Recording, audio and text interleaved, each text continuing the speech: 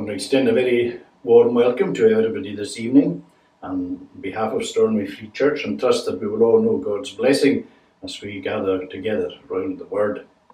And we're going to begin by singing from Psalm number 11, and this is from Sing Psalms, and we're going to sing from verse 4 to verse 7. The Lord is in his holy place, the Lord is on his heavenly throne. His eyes observe the human race, and in his sight each one is known. The Lord examines all the just, the righteous ones he proves and tests. But all those who love wickedness and violence his soul detests. Upon the wicked he will rain as fiery coals and sulphur hot. A scorching wind will beat on them, such punishment will be their lot. For God the Lord is righteous still, in righteousness he takes delight. They alone will see his face, who are in heart and life upright. Psalm 11, from verse 4 to verse 7. The Lord is in his holy place. The Lord is in his holy place. The Lord is on his heavenly throne. His eyes observe the human race, and in his sight each one is known.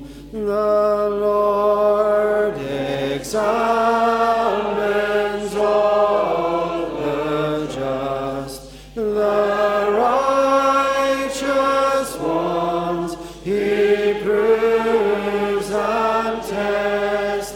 But all those who love wickedness and violence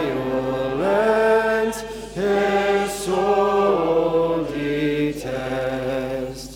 Upon the wicked he will rain his fiery coals and sulphur hot. A scorching wind will beat on them, such punishment will be their lot. For God the Lord is righteous still, in righteousness he takes delight, and they alone will see his face, who are in heart and life upright. Let us now bow in prayer. O Lord, our gracious God, we give thanks that you are in your holy place, and that you look down upon this earth. But not only that you look down upon the earth, but that you're involved in this earth that you have made. We read about what your word tells us, Emmanuel, God with us. And this is really quite remarkable when we realize the holiness of God that cannot bear or tolerate or even countenance or look upon sin. And yet we find that the Son of God, the Lord Jesus Christ, has been made a sin bearer. And we marvel at this great truth, and we are amazed at the wonder and the graciousness of God. We give thanks for your plans and your purposes, and we give thanks for your wisdom, which is beyond anything that we could ever think or devise. The way of salvation is really something that is altogether awesome and wonderful. We give thanks for the faith, Lord, that lays hold upon who you are and what you have done. Sometimes we feel that faith is strong. Sometimes we feel that our Christian hold upon you is vibrant and powerful. And other times we feel weak and feeble and frail. Sometimes Satan comes with all his temptations to cast doubts upon the whole way of salvation, upon who you are. Just as he said at the very beginning to Adam and to Eve, hath God said, did God say? And sometimes he whispers this into our ears as well. And we have to confess, Lord, that there are times that fears and doubts and worries begin to invade our thoughts. And so we pray, pray, Lord, for deliverance from all these things that come in and upon us. We have to confess, Lord, that we're feeble, that we're weak. We are so prone to sin. We're so prone to waywardness. We're so prone to losing the right way. Our footsteps do not hold to your path in the way that they should. But we give thanks, Lord, that there is a desire to follow you.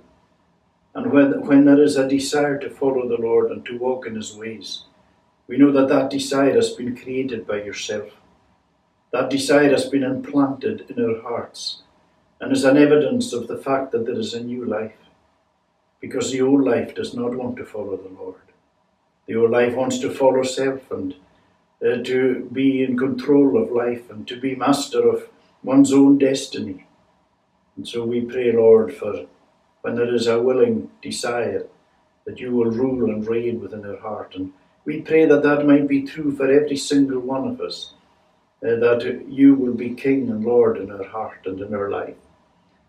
We pray that you will bless us this evening as we come under your word. And help us, Lord, to realize that your word is there for us, that we might derive benefit from it, that we might learn from it. And as we come to historical parts of your truth, may we realize that, as has been said, history is his story, and that it has pleased you to record certain things in order that we may learn from it. And we pray that we will learn from it. Help us, Lord, never to be dismissive of your word. Help us, Lord, never to think of ourselves as above your word, that we don't need to hear it again, that we know it already. That is a sure way of heading to a fall. Help us then, Lord, to be attentive to your truth and to be careful in our way and in our walk. We ask that you will be with all our loved ones, our homes, our families, and all whom we love.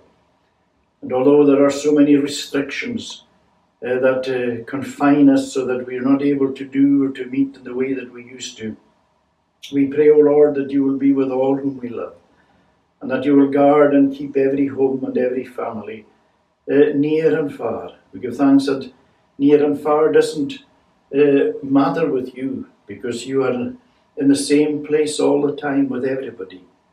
And so we pray that your blessing will be upon each and every one.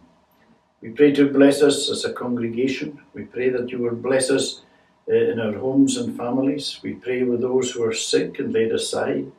We pray for the elderly and those who are struggling. Those, Lord, who are struggling, maybe with the years having gone, the advanced years where there is weakness of body and frailty of mind. We pray for those, Lord, who are maybe in a stage of life where they're beginning to lose their understanding and maybe suffering through different forms of dementia or Alzheimer's. Very difficult for those who suffer from that, and also those who are seeking to help them and to care for them. And so we pray that in all these different situations and circumstances, that your grace will be known and that your love will be shown. We pray, Lord, for all who mourn and those who are heavy in heart. Those, Lord, who have experienced pain and sorrow in life. We pray, Lord, that you will heal the brokenhearted and that you will lift up this downcast spirit, and that you will dry the tears from off the eyes, and that you will heal the heart that is broken.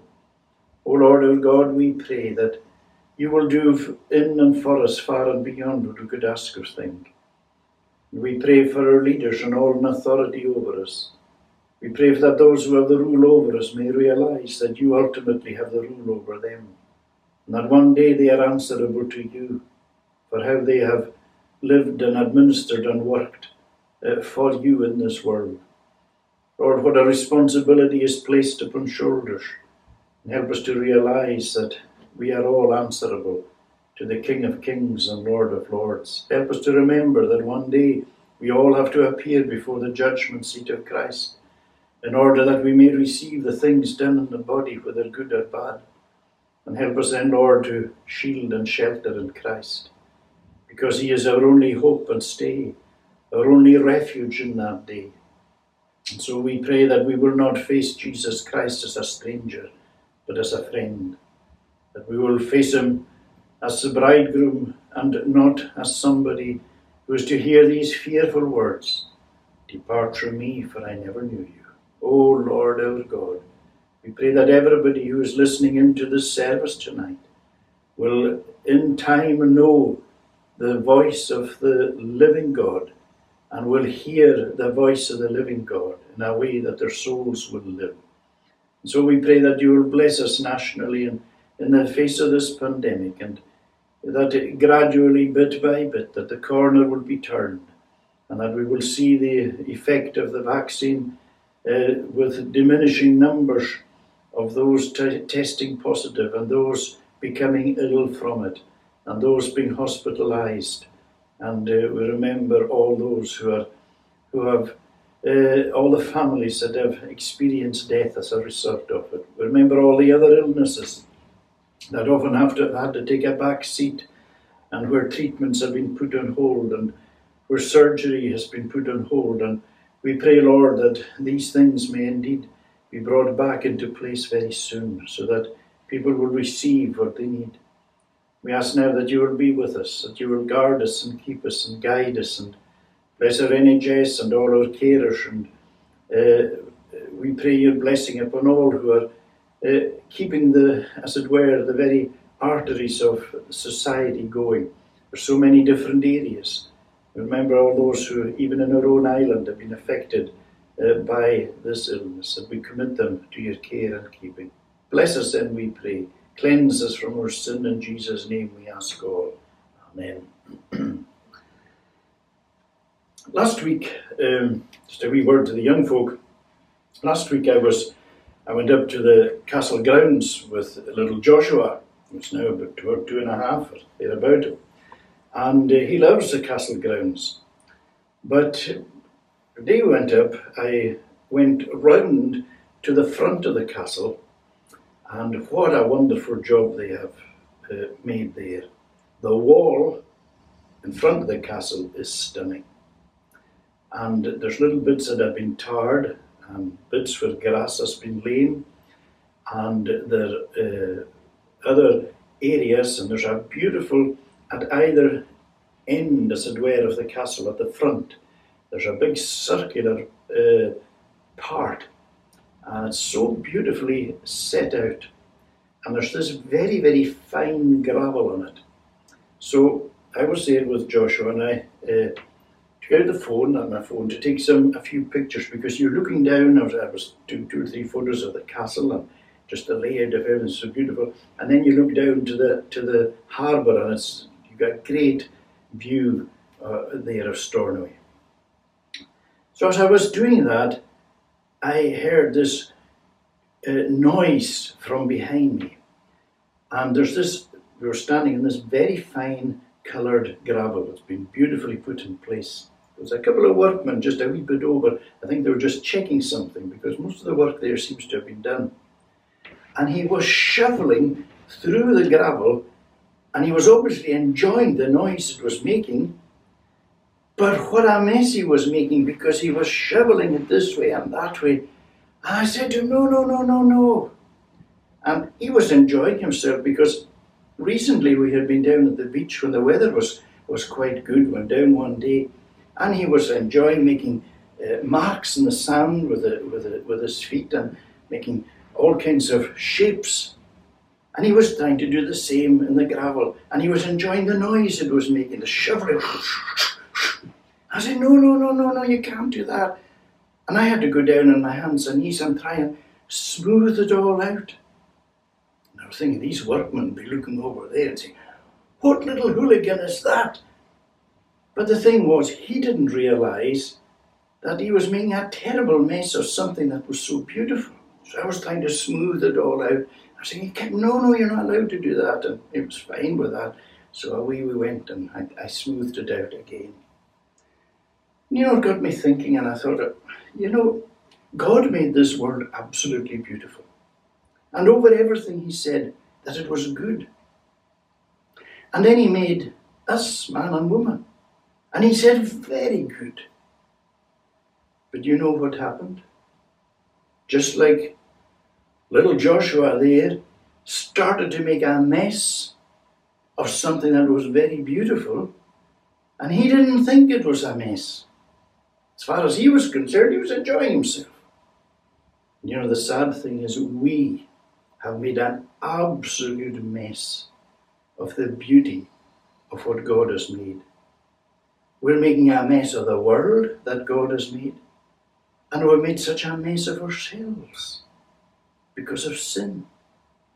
And even although we may sometimes think what we're doing is right, God is looking down and he's saying, what a mess. You have made of everything that I made so beautifully.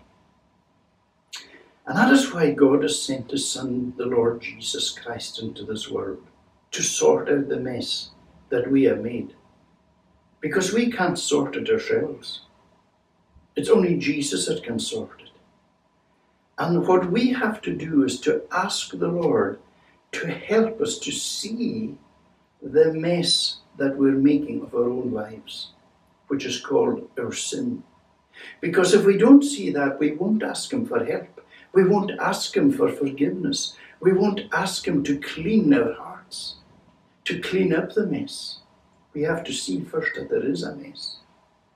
And so your prayer and my prayer must be to the Lord, Lord, help me to see the mess that sin has made in my life.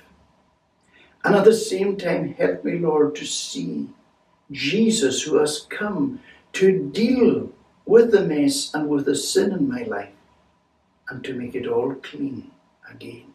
And that's what Jesus does. And that's what Jesus loves to do. So you ask the Lord to help you to see what you need and to see Jesus who will help you. And you know, if we trust in Jesus, the Lord promises that at the end of the day, he's going to take us home with himself. And he tells us in his word that there's going to be new heavens and a new earth, where everything again is going to be beautiful. And there'll never, ever, ever again be a mess. And we will all live forever in the peace and in the joy and in the love of Jesus forever and ever. Isn't that wonderful? That's what the gospel is all about. And I hope and pray that you today or tonight will know this Jesus as your very own. We're going to read God's word now, and it's in 2 Kings and chapter 19. As soon as King Hezekiah heard it, he tore his clothes and covered himself with sackcloth and went into the house of the Lord. And he sent Eliakim, who was over the household, and Shebna the secretary, and the senior priests covered with sackcloth, to the prophet Isaiah the son of Amos.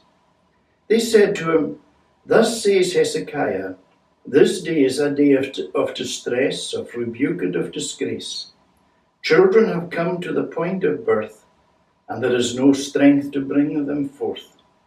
It may be that the Lord your God heard all the words of Rabshakeh, whom his master the king of Assyria has sent to mock the living God, and will rebuke the words that the Lord your God has heard.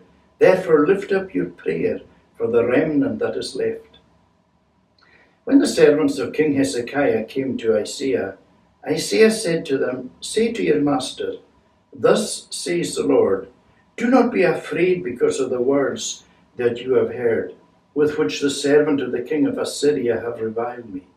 Behold, I will put a spirit in him, so that he shall hear a rumour and return to his own land, and I will make him fall by the sword in his own land. Rabshakeh returned and found the king of Assyria fighting against Libnah, for he heard that the king had left Lachish. Now the king heard concerning Tirhakah, king of Cush, Behold, he has set out to fight against you. So he sent messengers again to Hezekiah, saying, Thus shall you speak to Hezekiah king of Judah. Do not let your God in whom you trust deceive you by promising that Jerusalem will not be given into the hand of the king of Assyria. Behold, you have heard what the king of Assyria has done to all the lands, devoting them to destruction. And shall you be delivered? Have the gods of the nations delivered them? The nations that my father destroyed, Gozan, Haran, Rezeph, and the people of Eden, who were in Tel-Assar. Where is the king of Hamath, the king of Arpad, the king of the city of Sepharim, the king of Hena, the kings of Ivah? Hezekiah received the letter from the hand of the messengers and read it. And Hezekiah went up to the house of the Lord and spread it before the Lord. And Hezekiah prayed before the Lord and said, O Lord, the God of Israel, enthroned above the cherubim, you are the God, you alone of all the kingdoms of the earth. You have made heaven and the earth. Incline your ear, O Lord, and hear. Open your eyes, O Lord, and see. And hear the words of Sennacherib, which he has sent to mock the living God. Truly, O Lord, the kings of Assyria have laid waste the nations and their lands, and have cast their gods into the fire. For they were not gods, but the work of men's hands, wood and stone. Therefore they were destroyed. So now, O Lord our God, save us, please, from the hand, that all the kingdoms of the earth may know that you, O Lord, are God alone. Then Isaiah the son of Amos sent to Hezekiah, saying, Thus says the Lord, the God of Israel, Your prayer to me about Sennacherib, king of Assyria, I have heard. This is a word that the Lord has spoken concerning him. She despises you, she scorns you, the virgin daughter of Zion. She wags her head behind you, the daughter of Jerusalem. Whom have you mocked and reviled? Against whom have you raised your voice and lifted your eyes to the heights? Against the Holy One of Israel? By your messengers you have mocked the Lord, and you have said, With my many chariots I have gone up to the heights of the mountains, and to the far recesses of Lebanon. I felled its tallest cedars, its choicest cypresses. I entered its furthest lodging place in its most fruitful forest. I dug wells and drank foreign waters. I dried up with the sole of my foot all the streams of Egypt. Have you not heard that I determined it long ago? I planned from days of old what now I bring to pass, that you should turn fortified cities into heaps of ruins, while the inhabitants, shorn of strength, are dismayed and confounded, and have become like the plants of the field, and like tender grass, like grass on the housetops, blighted before it is grown. But I know you're sitting down, and you're going out and coming in, and you're raging against me. Because you have raged against me, and your complacency has come into my ears, I will put my hook in your nose and my bit in your mouth, and I will turn you back on the way by which you came. And this shall be the sign for you. This year eat what grows of itself, and in the second year what springs of the same. Then in the third year sow and reap and plant vineyards, and eat their fruit. And the surviving remnant of the house of Judah shall again take root downwards, and bear fruit upwards. For out of Jerusalem shall go a remnant, and out of Mount Zion a band of survivors. The seal of the Lord will do this. Therefore, thus says the Lord concerning the king of Assyria, He will not come into this city, or shoot an arrow there, or come before it with a shield, or cast up a siege mound against it. By the way that he came, by the same way he shall return. He shall not come into this city, declares the Lord, for I will defend this city to save it, for my own sake and for the sake of my servant David. And that night the angel of the Lord went out and struck down 185,000 in the camp of Assyria. And when people rose early in the morning, behold, they were all dead bodies. Then Sennacherib, king of Assyria, departed and went home and lived in Nineveh. And as he was worshipping in the house of Nisroch, his god, Adramelech and Sharezer, his son, struck him down with the sword and he escaped into the land of Ararat. And Esarhaddon, his son, reigned in his place. Amen, and may God bless to us the reading of this chapter of his holy word. And I want us this evening to consider from verse 14. Hezekiah received the letter from the hand of the messengers and read it. And Hezekiah went up to the house of the Lord and spread it before the Lord. And Hezekiah prayed before the Lord and said, O Lord, the God of Israel, enthroned above the cherubim, you are the God, you alone of all the kingdoms of the earth. You have made heaven and earth. Incline your ear, O Lord, and hear. Open your eyes, O Lord, and see. And hear the words of Sennacherib, which he has sent to mock the living God. Truly, O Lord, the kings of Assyria have laid waste the nations and their lands, and have cast their gods into the fire. But they were not gods, but the work of men's hands, wood and stone. Therefore they were destroyed. So now, O Lord our God, save us, please, from the hand, that all the kingdoms of the earth may know that you, O Lord, are God alone. Question is, how do you react when trouble comes your way? It's a very important question, something we have to ask ourselves. As Christians, we often think that it's the automatic reaction that when trouble comes into people's lives, that they will turn to the Lord. But sadly, we know that that is not the case. That there are many, many people, and trouble has come into their lives, and God is not on their radar, and they have absolutely no intention of turning toward the living and true God. But for others, the day that trouble and difficulties came into their lives, it was the day when they began to turn to the living and true God. And maybe many of you tonight who listen, you can think back to a period in your own life where something happened, or some events happened, or where your life was turned round, so to speak. And it was through that you began, or maybe for the first time, to really inquire or to seek after the living and true God. And whether it's trouble or not, I hope tonight that if you haven't already been seeking the living and true God, that you will begin so to do. Now, for this king Hezekiah, we find that trouble has come up upon him big style. Hezekiah was a good king.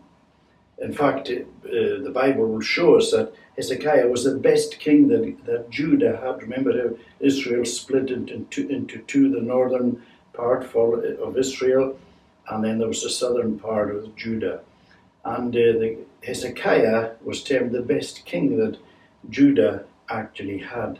He was a man who made tremendous reforms and restored the faith, restored the worship of God as the key worship within the land. He broke down so many of the altars and images to false gods. He was a man who was single-minded in his pursuit of God. But as is often the case, or as is always the case, Hezekiah had his weakness, or maybe his weaknesses. And as you read through the life of Hezekiah, as we find it in Kings and in Chronicles, it would appear that pride was an area in his life that he was prone to sinning in. And of course, pride, has often been termed the mother of all sin.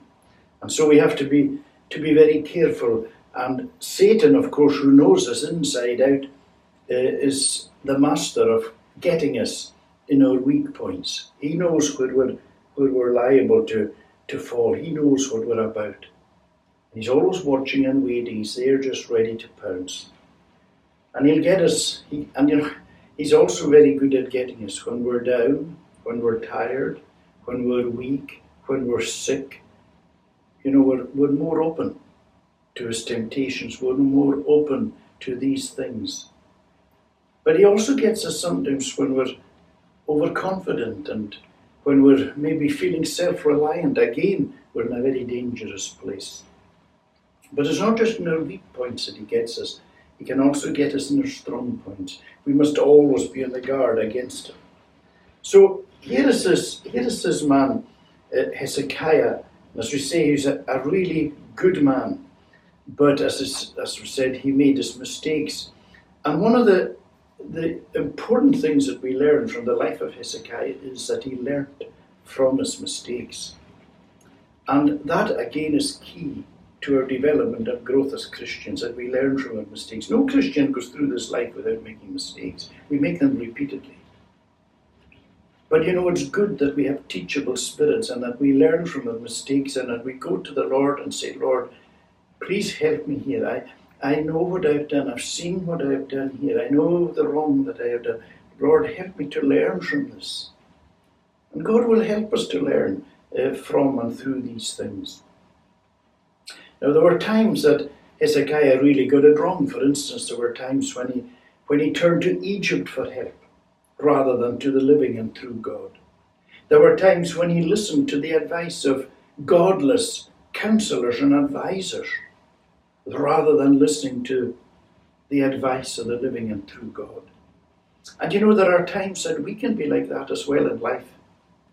And it might be possible that you today or tonight, that you, as you look at your life and you say, it's not the word of God that I'm taking my advice from. I'm not walking in all my ways according to God's word. I'm listening to the word. I'm listening to people. I'm taking my advice from my own heart. I'm doing what I want.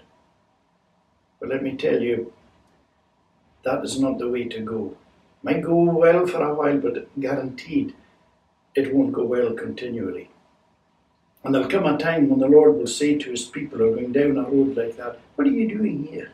Just like Elijah, he said, what are you doing here, Elijah? Remember when Elijah ran away? What are you doing, Elijah?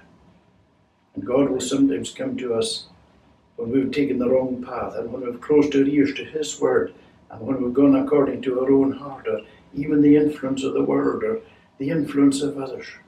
God said, what are you doing? You're going the wrong way. You're going in the wrong direction. And that's how it was for Hezekiah. And there were periods where he went completely in the wrong direction. And Hezekiah ended up compromising. When you begin to mix it with the world and you begin to embrace some of the world into your thinking and into your way, you know what else is going to inevitably almost happen? Is that you're going to end up compromising. It's going to be very difficult. Now, I'm not saying for one moment that we're not involved with the world and engage with the world and be part of the world. We couldn't live otherwise. But we have to stick to our Christian principles. Sometimes that's going to be hard. And often the world will say, oh, come on, you need a bit of slack, give a bit of slack here. You need to compromise a wee bit here. The moment you begin to compromise, the world is never satisfied with a little compromise. It'll keep at you and at you and at you and at you. Once you give, it'll want more and more and more and more. And Hezekiah found that. Because the first time Sennacherib came up against and invaded Jerusalem and Judah, Hezekiah just said to Sennacherib, oh, I've done wrong. Whatever you impose upon me, I will give. Sennacherib said, okay. And he demanded so much wealth from Hezekiah, so much gold, that Hezekiah took all the gold that he had. Do you know what he started doing in the end? Stripping the gold off the doors of the temple in order to give Sennacherib, the king of Assyria, what he wanted. See, the moment you begin to compromise, the world is never satisfied. It'll want more and more and more, and it'll strip you down and down and down and down. But the good thing with regard to Hezekiah is that he learned from his mistake, because here is another Sennacherib is again invading, and Hezekiah has learned from his mistakes.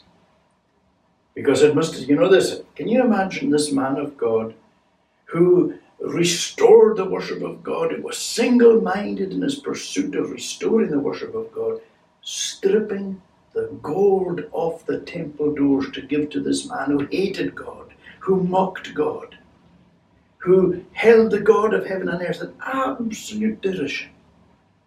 And Hezekiah is having to give him the gold from the temple. You know, I'm sure Hezekiah had many a sleepless night. And I could imagine Hezekiah saying to the Lord, Lord, oh, please give me another chance. If something like that ever happens again, I guarantee you, Lord, I won't compromise. Maybe you've been down that road, maybe not as extreme as with Hezekiah, but you've been down that road and you know the hurt that it has caused you. You know it's hurt the Lord. It hurts the Lord's people who might be involved. It hurts you as well.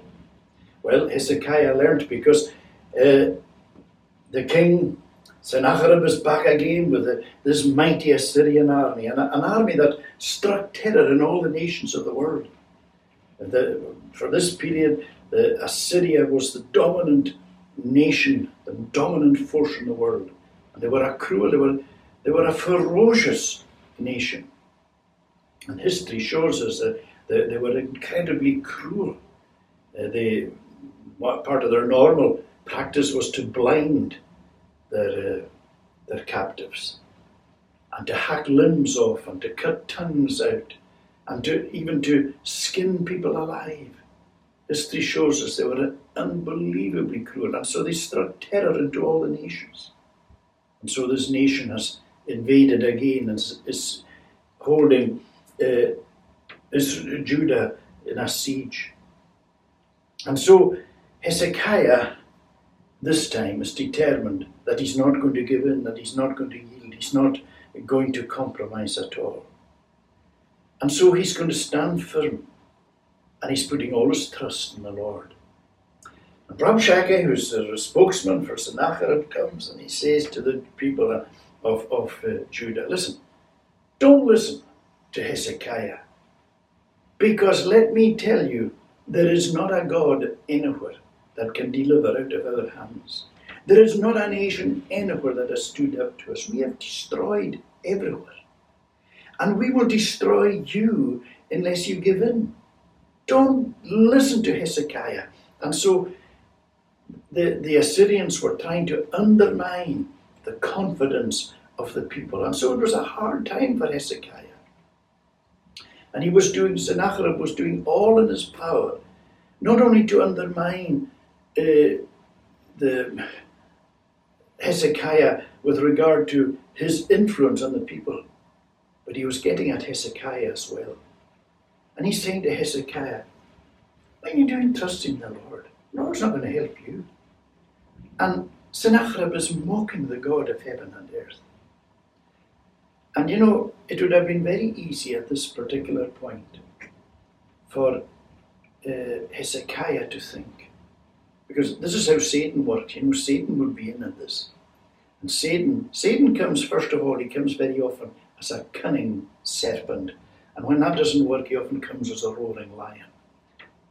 But he would have been coming to Hezekiah and saying, what has God actually done for you? Right? Think about it. What did you do? You destroyed all the altars and all the images to false gods. You established the worship of the living and true God throughout the length and the breadth of the land. You even took the brazen serpent that Moses had constructed in the wilderness. Remember how they looked to the brazen serpent as Moses lifted up the serpent in the wilderness? Well, the people had actually started to worship that serpent. Hezekiah took it and smashed it to bits in order to stop the people worshipping anyone or anything except the living and true God. So Satan would be saying to Hezekiah, look at all you did for God. What has he done for you now? Nothing. He is leaving you all on your own. And here you are, defenseless against this mighty nation that have annihilated every other nation. That's God for you. And you know, it might be possible that that's the way you are, that's where you are tonight, and Satan's having a field day with you as well. And he's whispering in your ear and saying, what's God done for you? It's like in Psalm 73, remember the psalmist, he's facing these problems. And he's saying, you know, it's in vain that I have served the Lord. And so he was an Amas downer. Satan had got him, and he was looking in envy at the godless. Maybe tonight that's where you are. And you're looking at, people and they don't have any thought of God in their heart or life at all, and everything going swimmingly well. You're looking at your own life, and it's nothing but problems and trials, and Satan is saying, what have you got out of serving the living and true God? So that is where Hezekiah was at this particular moment. And Satan wants us to down tools. He wants us to give up. He wants to undermine the living God within our lives. He wants the church to down tools, because we're all serving God in different ways. And he wants us to stop serving God. If you're a believer tonight, you're serving God wherever God has put you. He's given you something to do. You have an ability and a gift that maybe nobody else has. You can reach people that nobody else can. Satan wants you to down tools. Imagine if all the Christians in the world down tools. There'd be no work for God being done. So God doesn't allow that. And so we find that Hezekiah here is in a really difficult place. And we find that Hezekiah cries to the Lord. That's what he does. And a letter has come. A letter has been sent and been brought from the army, from Sennacherib to Hezekiah. And this letter is saying, listen, you're finished. And what does Hezekiah do? He goes to the house of God and he spreads the letter before the God of heaven and earth. I love that. And he's saying, Lord, look, this is how it is. There is nothing that I can do. I am helpless against this great might. But, Lord, I'm looking to you. And see, as Hezekiah prays, and this is what I love about his prayer.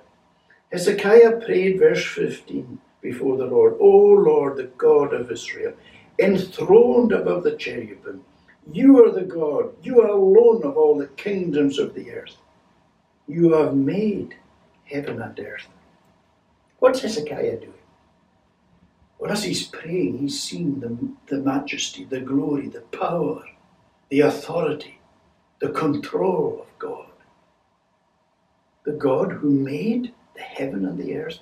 That's who I'm praying to. And when you and I pray and have this sense of the greatness and the majesty and the glory and the dominion and the authority of God over everything, and if our focus is upon the living and true God, then the troubles and the issues and the enemies become less and less and less in our eyes. And that's what will be happening to Hezekiah at this moment. And yes, these nations, they're terrible. This nation is terrible. Verse 17, truly, O Lord, the kings of Assyria have laid waste the nations and their lands. Then he says they've cast their gods into the fire, but they weren't real gods at all. And this is what I love. He then says in verse 16, incline your ear, O Lord, and hear. Open your eyes, O Lord, and see, and hear the words of Sennacherib, which he has sent to mock the living God.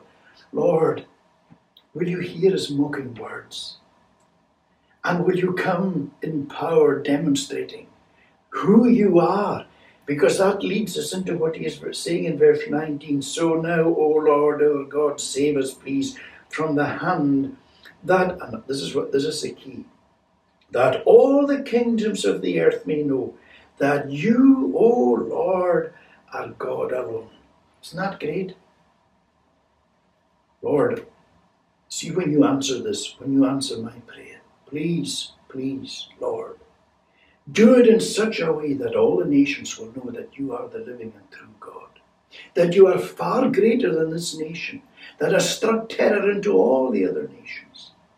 And when you and I pray, we should have a sense of that in our prayers as well. Lord, demonstrate your power, demonstrate your glory in the answer to my prayer.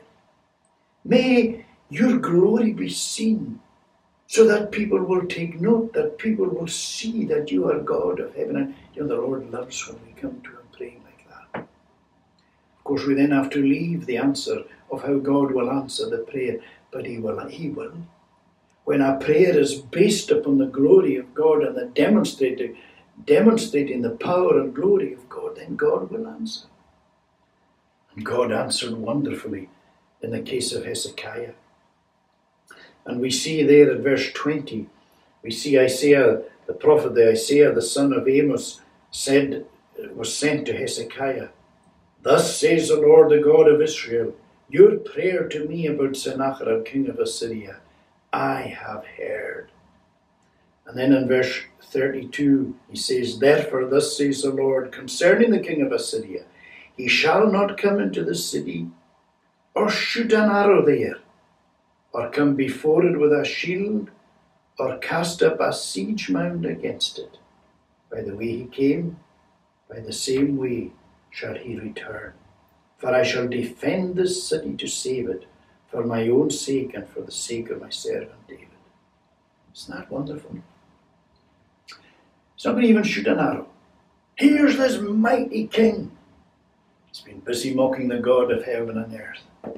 And he's mocking God. What God will say, nobody can save from me. And the God of heaven and earth is saying, you know, Sennacherib, you're not even going to shoot one arrow against my city. You know, we should take encouragement from this and realize that, yes, we're surrounded by enemies, just like Hezekiah was. We are surrounded by those who hate God. We're living in an age where so many people hate God. And there is an ever-growing movement against the Christian faith to try and obliterate it and to silence it and to have it hidden away in a corner. You can't mock the God of heaven and earth, because there will come a time when he will display his authority and his rule and his might. And he's not going to even allow Sennacherib to even shoot one arrow against the city. And you know, what I love is if we went to Chronicles and we pick up this same episode, it tells us here that when Hezekiah got this news, he encouraged the people, and this is what he said to the people: there are more with us than with them. With him, that is with Sennacherib, is an arm of flesh. Yeah, he's powerful, but it's just an arm of flesh. With us is the Lord our God to help us and to fight our battles. And you know, the people took confidence from Hezekiah. And you know, it's wonderful when God's people encourage one another. You make it your business to encourage one another in the faith, particularly in the day that we're living in. We need encouragement. So it's important that we encourage one another in the faith. And then we see what happens. God took over. Of course, God was there all the time. God was always in control. But he began to demonstrate his power. And see what happened. God sent an angel. 185,000 soldiers were struck dead. In the morning, Sennacherib, all he saw was his whole army wiped out. You can't mock the God of heaven and earth. But God wasn't finished with Sennacherib. You know, Sennacherib should have thought, just like King Nebuchadnezzar, I've never seen power and authority. The God of heaven and earth is not like any other God. I must worship him. That's what Nebuchadnezzar did, not Sennacherib. He went back home. Where do we find him? We find him in the house of his God, an idol. But he suffers the most painful death. A death full of shame, indignity, hurt. He's murdered by two of his sons. Can you think of a worse death than that? And two of your sons killing you? That's what it is to mock God. It's a fearful thing. And unless the mockers of God repent, there will come a day when he will come in judgment. God doesn't come straight away, but one day he will come. One day he will come to mark iniquity. God marks iniquity in one of two places, either upon the sinner or else on the sinner's substitute, Jesus Christ. What about you tonight? Is God going to mark iniquity on you, on me, or is he going to mark it upon Jesus in our place? There's only the two options. But I pray that it'll be Jesus who will be standing in for you, and that he takes your sin upon himself. And that you will know God's, whatever your situation is tonight, that you will know God's deliverance, that you will know his help, that you will trust in him in the same way as Hezekiah. The troubles that afflict the just in number many be, but yet at length out of them all God doth set them free. That's what happens. Keep on trusting the Lord. Let's pray. Lord our God, we pray to bless us. We give thanks for our time together. Do us good, we pray, and forgive us our sin in Jesus' name. Amen. Let us conclude our service singing from Psalm 27. Again, we're in Sing Psalm, Psalm 27, and we're going to sing from the beginning, from verses 1 to 4. Psalm 27. The Lord's my Saviour and my light. Who shall make me dismayed? The Lord's the stronghold of my life. Why should I be afraid? When evildoers threaten me to take my life away, my adversaries and my foes will stumble in that day. Although an army hems me in, my heart will feel no dread. Though war against me should arise, I will lift up my head. So on Psalm 27, the Lord's my Saviour and my light. The Lord's my Saviour and my light, who will make me dismayed? The Lord's the stronghold of my life. Why should I be afraid? When evildoers threaten me to take my life away, my adversaries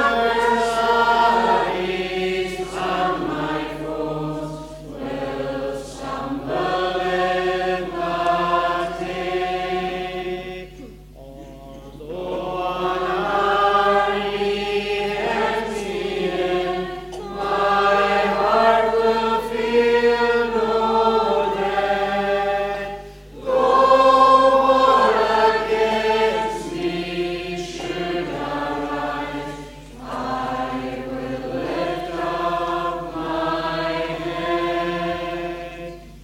One thing I leave before the Lord, and this I'll seek always, that I may come within God's house and dwell there all my days.